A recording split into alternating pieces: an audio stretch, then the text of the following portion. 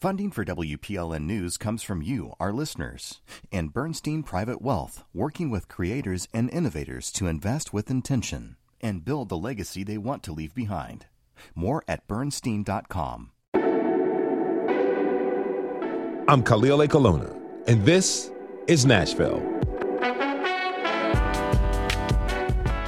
Cannabis is big business here in Nashville, but if you looked at the battle over cannabis regulation in Tennessee's state legislature, you wouldn't know it. Marijuana legalization is going slowly in our state. In May of 2022, we had a conversation with lobbyists Frederick Coffin, head of the Hemp Alliance of Tennessee, and Cecily Friday, executive director of the Tennessee Cannabis Coalition. We began with Cecily explaining the difference marijuana for medical use, how state-regulated Delta-8 and marijuana. Well, Delta-8 is a cannabinoid found in the cannabis plant. It usually occurs in small amounts, naturally occurring small amounts. What you see on the market today, however, is Delta-8 that is derived from CBD. So it's converted in the lab using acids to make the product. It's pretty much the same for Delta-10 product, THC Delta-10 products as well on the market in Tennessee and throughout the country. Okay. Well, since we're putting like a fine point on things here, what about hemp and cannabis? What's the difference? Well, hemp is cannabis. The distinction between hemp and marijuana is a legal one, not a botanical one. It is all cannabis. Is it sort of like beer and liquor? Yeah. With marijuana, you have high THC. And hemp, federally legal hemp is under 0.03%. Okay. You know, in this year's legislative session, we saw several cannabis bills introduced, but the one that got the most attention was the bill presented by State Representative William Lambert that would have banned THC products, including Delta-8. Break down the details of that bill for us. Well, originally the bill was designed to ban THC products in the state of Tennessee. William Lambert got quite a bit of a backlash from the industry here in Tennessee over that bill. Tennessee Cannabis Coalition spent several weeks lobbying against that bill and doing call-in campaigns, having citizens call in their legislators to object to the ban on THC products in the state. We have a robust hemp industry in the state of Tennessee, so a lot of the industry professionals and industry partners worked together to address this issue. After 2 weeks of our call-in campaign to William Lambert and members of the House, I ended up getting a call from William Lambert on my cell phone when I was on the way to the Ryman to take my daughter out to a concert. And we had a lengthy discussion about where we are with cannabis, at the federal level and where we need to go at the state level. And I basically explained to him, and this is a really important point that everybody needs to understand about this, is that with the 2018 Farm Bill, Donald Trump and Mitch McConnell federally legalized low THC cannabis. So basically what we're regulating now at the federal level is Delta-9 THC, which is just one cannabinoid out of hundreds in the plant. And so now that hemp is federally legal, the industry has legal access to cultivate and produce and dispense, a variety of cannabinoids that are produced in the plant. So it was a big game changer for the industry, and as a result, of course, we've been doing hemp in Tennessee since 2015, but since the 2018 Farm Bill, we've had an abundance of processors, cultivators, and dispensaries pop up throughout the state. So what happened next after that phone call that you had with Representative Lambert? Well, once I explained to him that that Donald Trump and Mitch McConnell had federally legalized low THC cannabis, the light went off. And then the conversation changed to, okay, how do we regulate this? And so that's, and I want to make clear there are numerous other organizations that were working on this in tandem. So we were kind of hitting this from all angles. But there was finally an understanding made that, the horse had left the proverbial barn, if you will, and they needed to safely regulate this. And by and large, the industry in Tennessee has been very responsible about proactively regulating as far as age restrictions, as far as the amount of THC in products, child-proof packaging. We as an industry have largely been proactive about doing these things, and we were the ones that came to the table and said we want to have these safe regulations and consumer safety regulations put in place for the benefit of the industry and for the benefit of consumers. If you're just tuning in, this is Nashville, and I'm your host, Khalil Ekalona. This hour, we're talking about cannabis in Tennessee. I'd like to introduce my next guest. Frederick Coffin is the head of the Hemp Alliance Tennessee. Frederick, thank you so much for joining us. It's a pleasure to be with you today. As Cecily mentioned, the 2018 Farm Bill drastically changed hemp policy nationwide. How did it really change things here in Tennessee? Well, one, it allowed us to fully commercialize the plant. I would say there was both positives and negatives as far as effect. From a positive standpoint, it allowed all of that research and development and the companies that started up, say, back in 2015, which Cecily already mentioned, it made it commercial, that we could legally do business. However, on a negative side, where it left some holes is what was legalized was the cultivation of hemp across all U.S. soil, as Donald Trump wrote it, as they wrote it into the bill.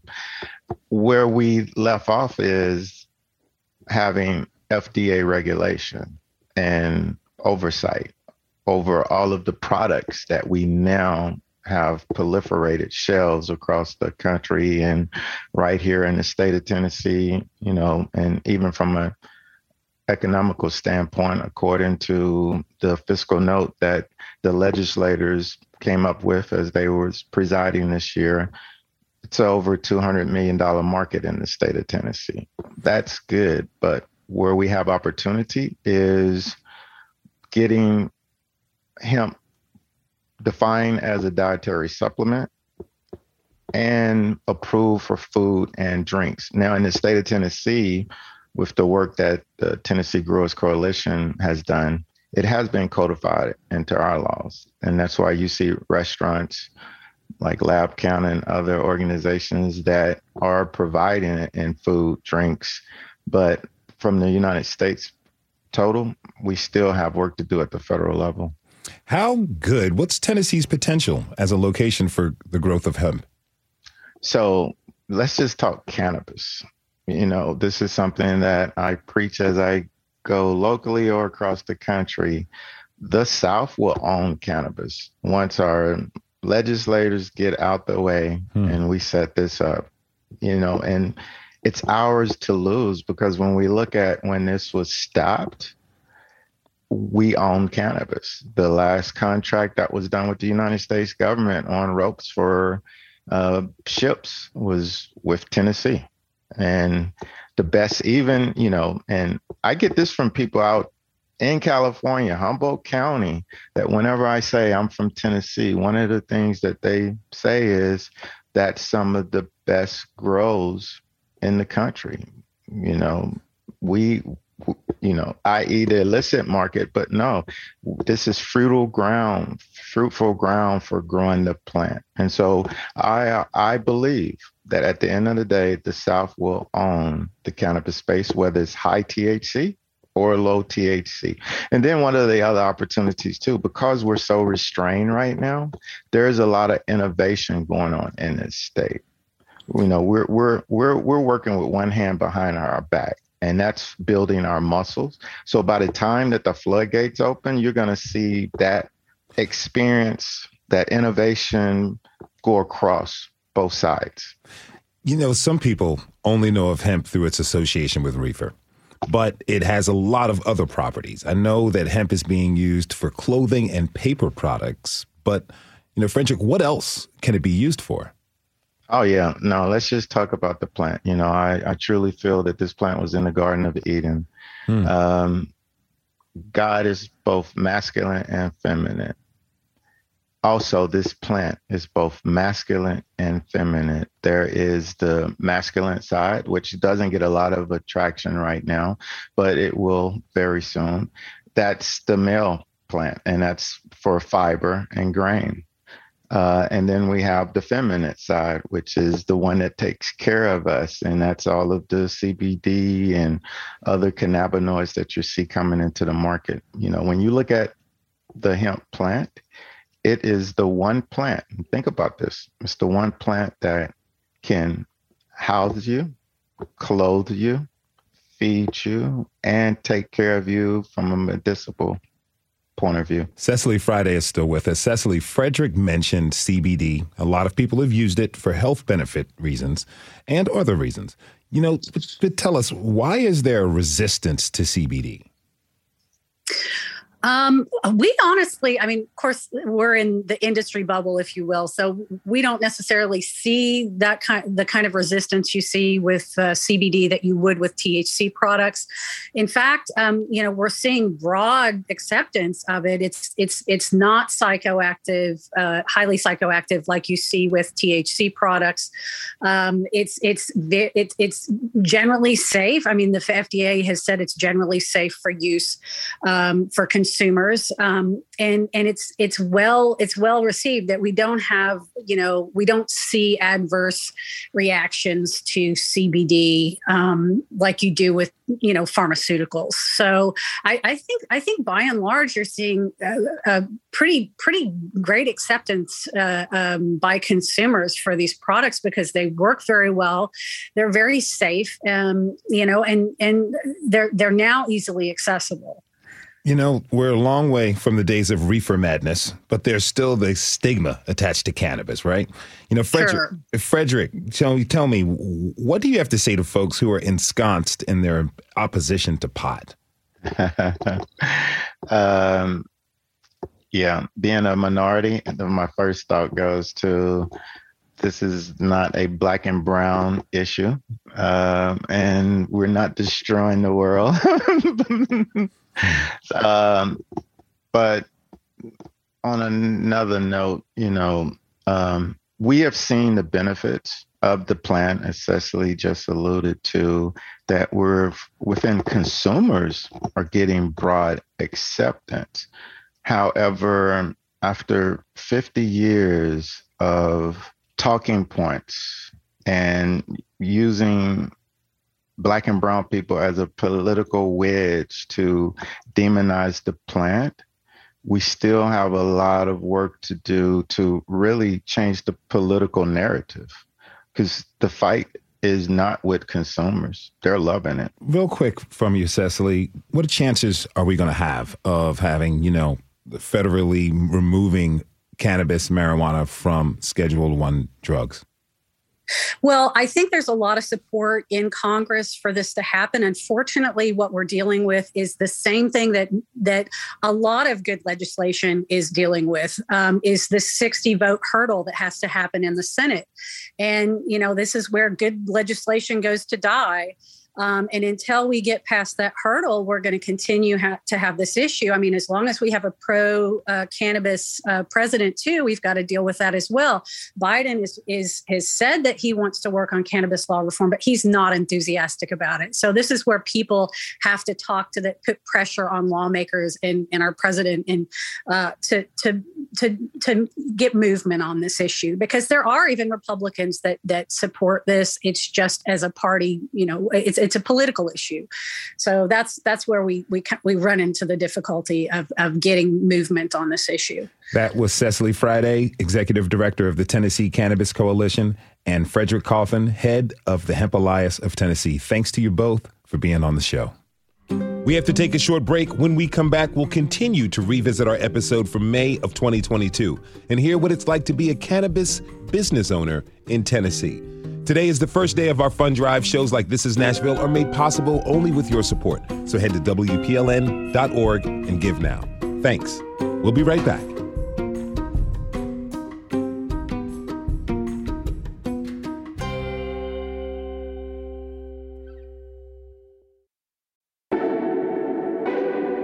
I'm Khalil Ekalona, and this is Nashville.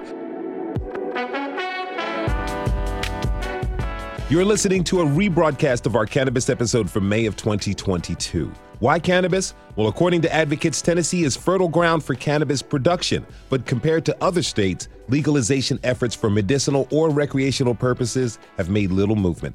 But that hasn't stopped the cannabis and hemp industry from doing business. I spoke with local business owners Drea Groeschel Gunnis, president of Nusachi Hemp, and Derek Pisenius, owner of Lab Canna, a CBD and cannabis company. Here's our conversation.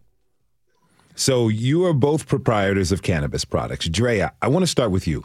What is the biggest roadblock that you're facing due to its Schedule I status? Well, first I'll say that I am fairly new to this industry. So my perspective at this point is really fresh, right? I'm fresh to the party here. And what I'm finding, I mean, I have about 2 decades worth of consumer product launches under my belt.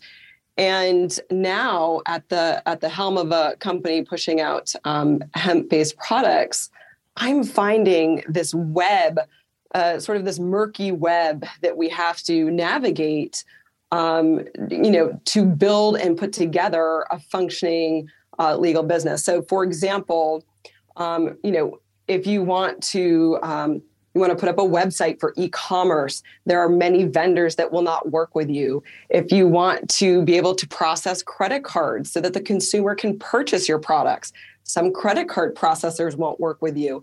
And often the ones that will work with you as a proprietor are charging you more because they see it as high risk, because the regulatory area is so gray and murky for them as well. So by way of the high risk, you're now in an environment where it is very challenging to start or operate a business, as well as more expensive. Derek, are you facing similar challenges? Oh, very much so. I couldn't echo that any louder. But yes, there is something that the industry likes to call a green tax. That green tax is just increased costs, increased pricing, simply because we are cannabis. And regardless that we are federally legal in hemp, those barriers still exist to just do good business. Now, Drea, you mentioned before that you spent 2 decades in launching products for things. Go into a little bit more about the learning curve that you had to adjust with in launching this new product that's cannabis related. Sure. So Nusachi Hemp is launching a beverage this July. We're very excited about it. And it's a hemp-infused beverage. And, I have never had to put together a company where literally every call I make, the vendor on the other side may or may not take us on as a business partner. I have a great example of this recently where something as simple as a copywriter, so someone who's going to write copy for advertisements or for website verbiage, literally came back to me and said, I have been advised by my legal counsel that I'm not sure we should work together because I don't think I can produce work for you and take on that risk. A copywriter. So this is really stemming, it's all around us. And when you really stack up the amount of vendorship that is challenged by should they or should they not participate in this industry, that creates timeline issues. And again, it creates further expense, but it also takes away a talent pool. So when, you're looking at pushing new products into the market, not only do we want to utilize the best talent and resources we have, but we also want to ensure that we are going to be able, by language and visual content, portray the best education to the consumer to make sure there is safety met and the consumer understands what they are buying. And at the moment, that piece of the regulatory isn't in place. And so we've had to sort of skirt around different language aspects of really getting to the point of what we're actually selling. We actually can't say sometimes because it might get pulled from the shelf because technically we're not supposed to say it because it's not supposed to be in the market. Right. And you can see now this can create a lot of misinformation and misguided education to the consumer. Now, Derek, you're big on cannabis education. It's a passion of yours. Talk to me. How did that develop?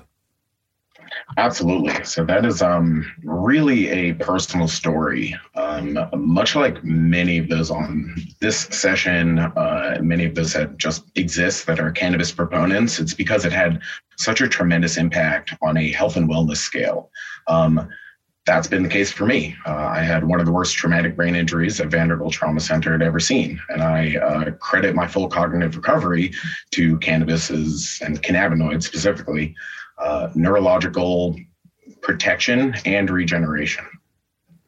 That education component is so important, not just for consumers, but obviously our lawmakers, our law enforcement, educators, children, parents. I mean, it's really changing the perception that was indoctrinated in us with the war on drugs. And that's 50 years of misinformation that we are trying to correct.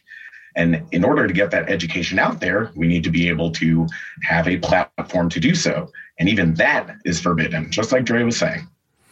So, like Dre was saying, have you been in a similar situation as to where you're trying to educate, you're trying to push forward new products, but you have to be incredibly vague with everything that you're saying? Oh, absolutely.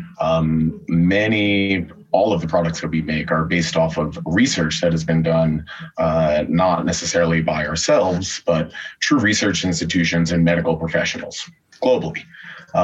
In order to bring that information to the public and to consumers, you're not allowed to just outright say, this is definitively the result of why you're taking the product. You really have to have the consumer make that connection themselves. If you're just tuning in, this is Nashville, and I'm your host, Khalil A. Colonna. We're talking with people who run cannabis-based businesses. Now, let's get into the chain of supply and how that works. Jay Mitchell is an expert in cannabis cultivation, and he joins us now. Jay, thanks for being with us. Thanks for having me, Khalil. So, Jay, what are the most common misconceptions about cannabis products and how they are cultivated? Well, I think one of the biggest misconceptions is that this product is simple to manufacture and produce in a clean, safe way. It's quite a complicated process and difficult to bring new products to market that uphold the true safety and efficacy that we want to see as a cannabis product. So it's not as simple as throwing seeds in your backyard. No, sir, not exactly. So in preparation for the show, we heard someone say that Tennessee's hemp industry is, quote, propped up on toothpicks, end quote. How do you respond to that? Well, I think Frederick made a good point earlier. With adversity comes strength. And we've got a really strong supply chain and a group of hemp operators in the state that have been able to really create some amazing outcomes, but we're extremely limited. And, to kind of battle the regulatory framework, how it continues to change, how to, keep yourself from making claims on products. The whole process is extremely difficult and highly limiting. So in your opinion, would lawmakers really get on board to support legalization entirely if the manufacturing and cultivation process were a little bit stronger? Well, I think it's such a complicated topic that rulemakers have difficulty understanding it completely and placing the correct regulatory framework around it. I mean, what we've seen since the Farm Bill in 2018 is the interpretation of the intention behind that bill and the ability for these operators to kind of circumvent some of the pieces to create compelling products that has clear demand in the market by consumers. Derek, Jay was just mentioning about how difficult it is for lawmakers to understand that. You've been a push for education. Does what he said resonate with you? Oh, it absolutely does. And, we really, LabCanna, our company, our perspective is beyond just selling hemp-derived products. We've grown, we've processed, we manufacture our own products. So we have that entire supply chain experience. And that's how you really get to give that accurate, apt education to those lawmakers. Thinking big picture about the business perspective here, aside from the legal limitations, is Nashville a good market for cannabis-based businesses? Dre, I'd like you to answer that. I think the overarching answer is yes. I think we are just very challenged right now with the regulatory environment. And so I think I just want to applaud everybody on this call, because there's a lot of champions out there trying to make great changes. And we're in a prohibition era. So we're blazing new trail, and it's a tough road. But ultimately, there is a lot of economic value to be reaped in this localized regional area. And I think it could be wonderful. Have any of you all spoken with your lawmakers, Jay? Not directly. I keep a close eye on it, but it's a really difficult channel to communicate well in. And I think we've got some good lobbyists and some good groups paying attention and communicating the right things to our lawmakers. So, these are products that people are taking into their bodies, and the quality of the ingredients is very important. Jay, you alluded to that. But there's fear that fentanyl might be used in black market cannabis products. So that's driving people to push for regulated legalization. Derek, explain to me, what's your view on this? Well, that is exactly the reason why we push for regulation so hard. It's, very rare that a business or an industry asks to be regulated. And this is one of those instances, because having that protection and really changing the perception and cannabis shame that we've all experienced, that's where that starts. It's really making sure that we have vetted products, that the people that are checking to make sure, those regulators that are making sure that the products are safe, effective, and as marketed. That is a huge pathway forward. You're speaking towards the opioid epidemic. There you go. Why continue to restrict and prohibit this industry when it's kind of contributing to the black market side opioid epidemic? Jay, Drea, let me ask you this. You mentioned the regulatory environment. Is there anything you want to say about the current state of things? I think, unfortunately, especially with Tennessee, we're slow. And that lag continues to put strain on local businesses that are participating in this potential economic growth, as well as it puts consumer safety in jeopardy. So I just can't stress enough how important it is that we continue to push forward, to our lawmakers and people that are lobbying on behalf of this industry to get the guidelines and the regulations in place. It's a must. Thanks for tuning in to this rebroadcast of our episode about cannabis in Tennessee from 2022. When we come back, we'll visit a funky little cart that would make Willie Nelson proud, and we'll take a look at a brick and mortar cannabis retailer. Your support is what makes Nashville Public Radio possible. Now, we're asking you to continue that support by giving at WPLN.org. Thanks. We'll be right back.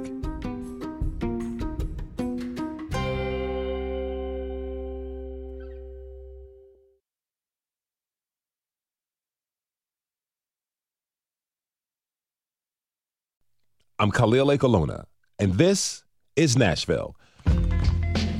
Thanks for tuning in to our re-air from last year's episode about cannabis culture in Tennessee. Earlier in the hour, we heard from lobbyists and business owners. Now let's visit a couple of shops in action. In East Nashville, on the corner of Woodland and North 11th Street, there's a blue vintage truck that offers cannabis treats. It's run by the Garden family. Let's listen to our visit with them back in May of 2022. We're in 5 Points, and this is like the Garden family truck, the blue truck, we call it. We got the fruit stand right here, And then one of our tricycles over there, just kind of hanging out before we, spread apart.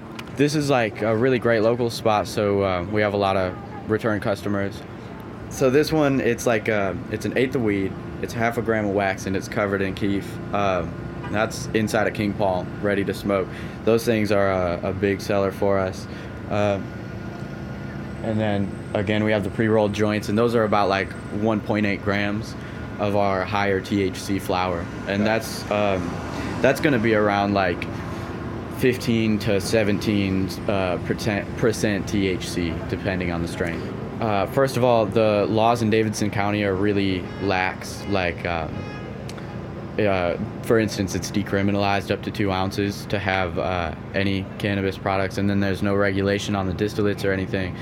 And then on top of that, there's other loopholes that we jump through to be able to serve higher THC. I just love weed. I have a passion for it, and I know a lot about it. So I'm like, getting paid to smoke and sell weed every day, like, hell yeah. We're just kind of like hanging out, and then when the phone goes off and it's time for me to venture out into the city, I'll do that. So we do 24-hour delivery service in Nashville.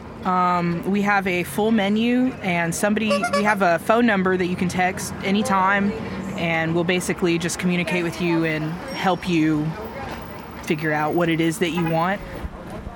I just served up one of our regular customers. She's always looking for me in this area around 6 o'clock.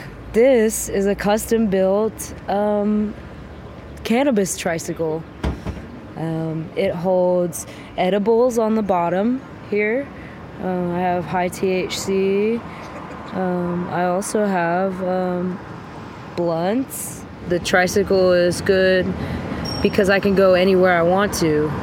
I'll travel like to Broadway to meet, to serve the tourists who come to Nashville to like have a good time. And I like to be a part of their experience. It's very fulfilling.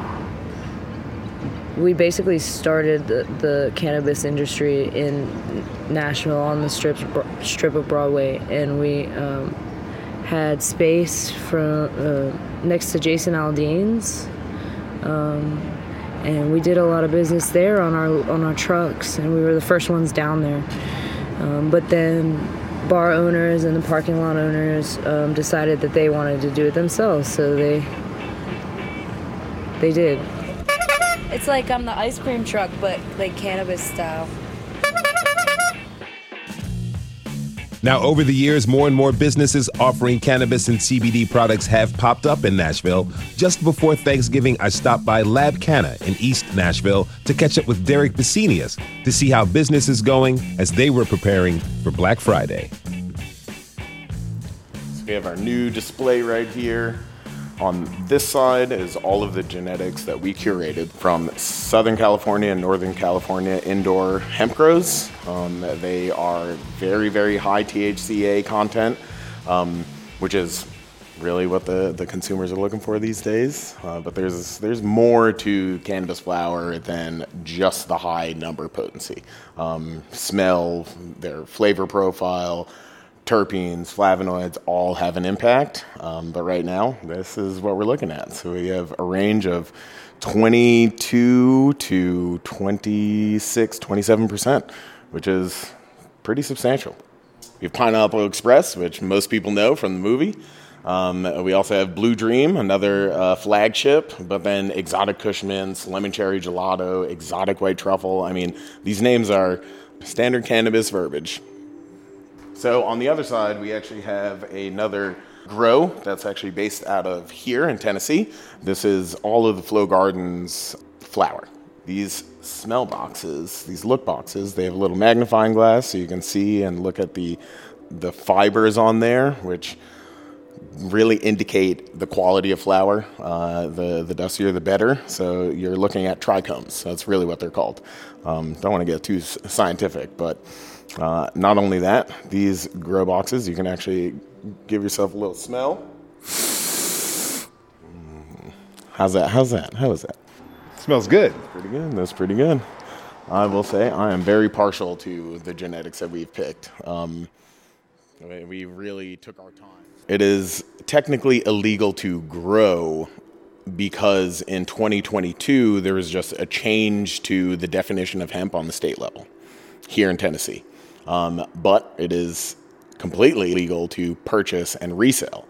So it's similar to how the industry works in Amsterdam. You go to a coffee shop. Coffee shop is technically not allowed to purchase any cannabis. So they're doing like a backdoor situation where they have runners. They're only allowed to have 500 grams on site at once. So every day they have someone coming in, dropping off flower, and they're able to sell it to consumers.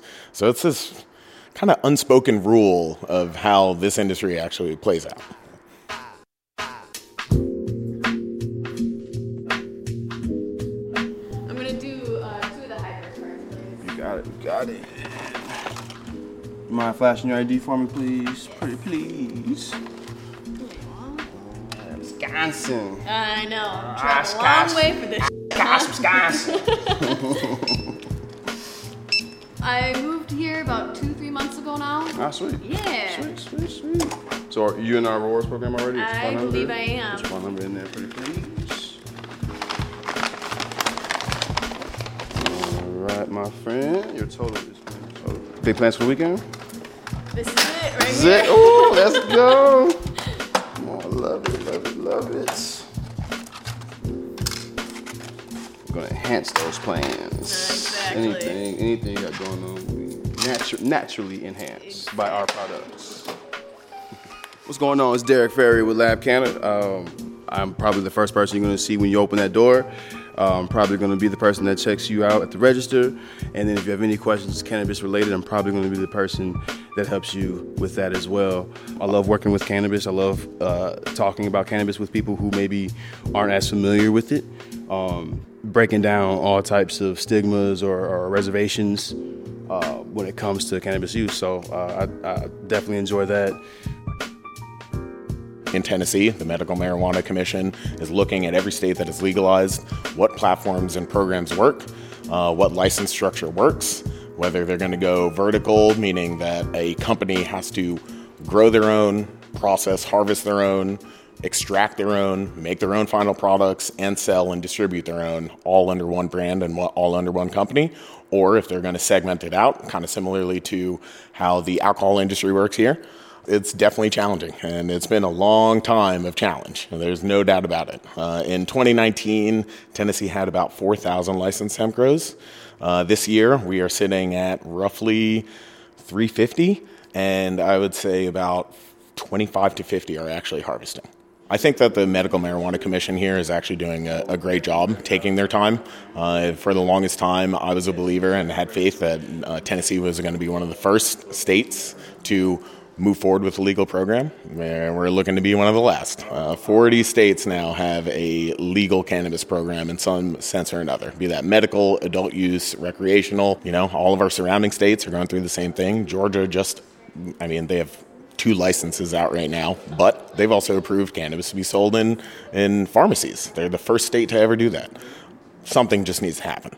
We're all tired of waiting. I've talked to many, many, many business owners here, and unfortunately, a lot of the product is coming from out of state because it's so difficult to create your own products and grow your own flower.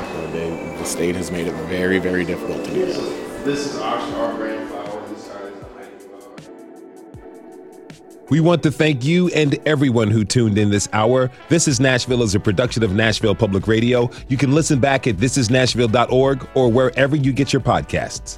And this re-air was produced by Char Daston and Elizabeth Burton. The original episode was produced by Tasha A.F. Lemley. The masterminds behind our theme music are LaRange and Namir Blade. Special thanks to Mark Montgomery, Blaze Gainey, and Tanya Lewis. And keep up the good work and continue your support for This is Nashville and Nashville Public Radio. If you appreciate all the great things you hear on WPLN and WNXP, the time to give is now. This is Nashville. I'm Khalil Ekalona. We'll see you tomorrow, everybody. And be good to each other.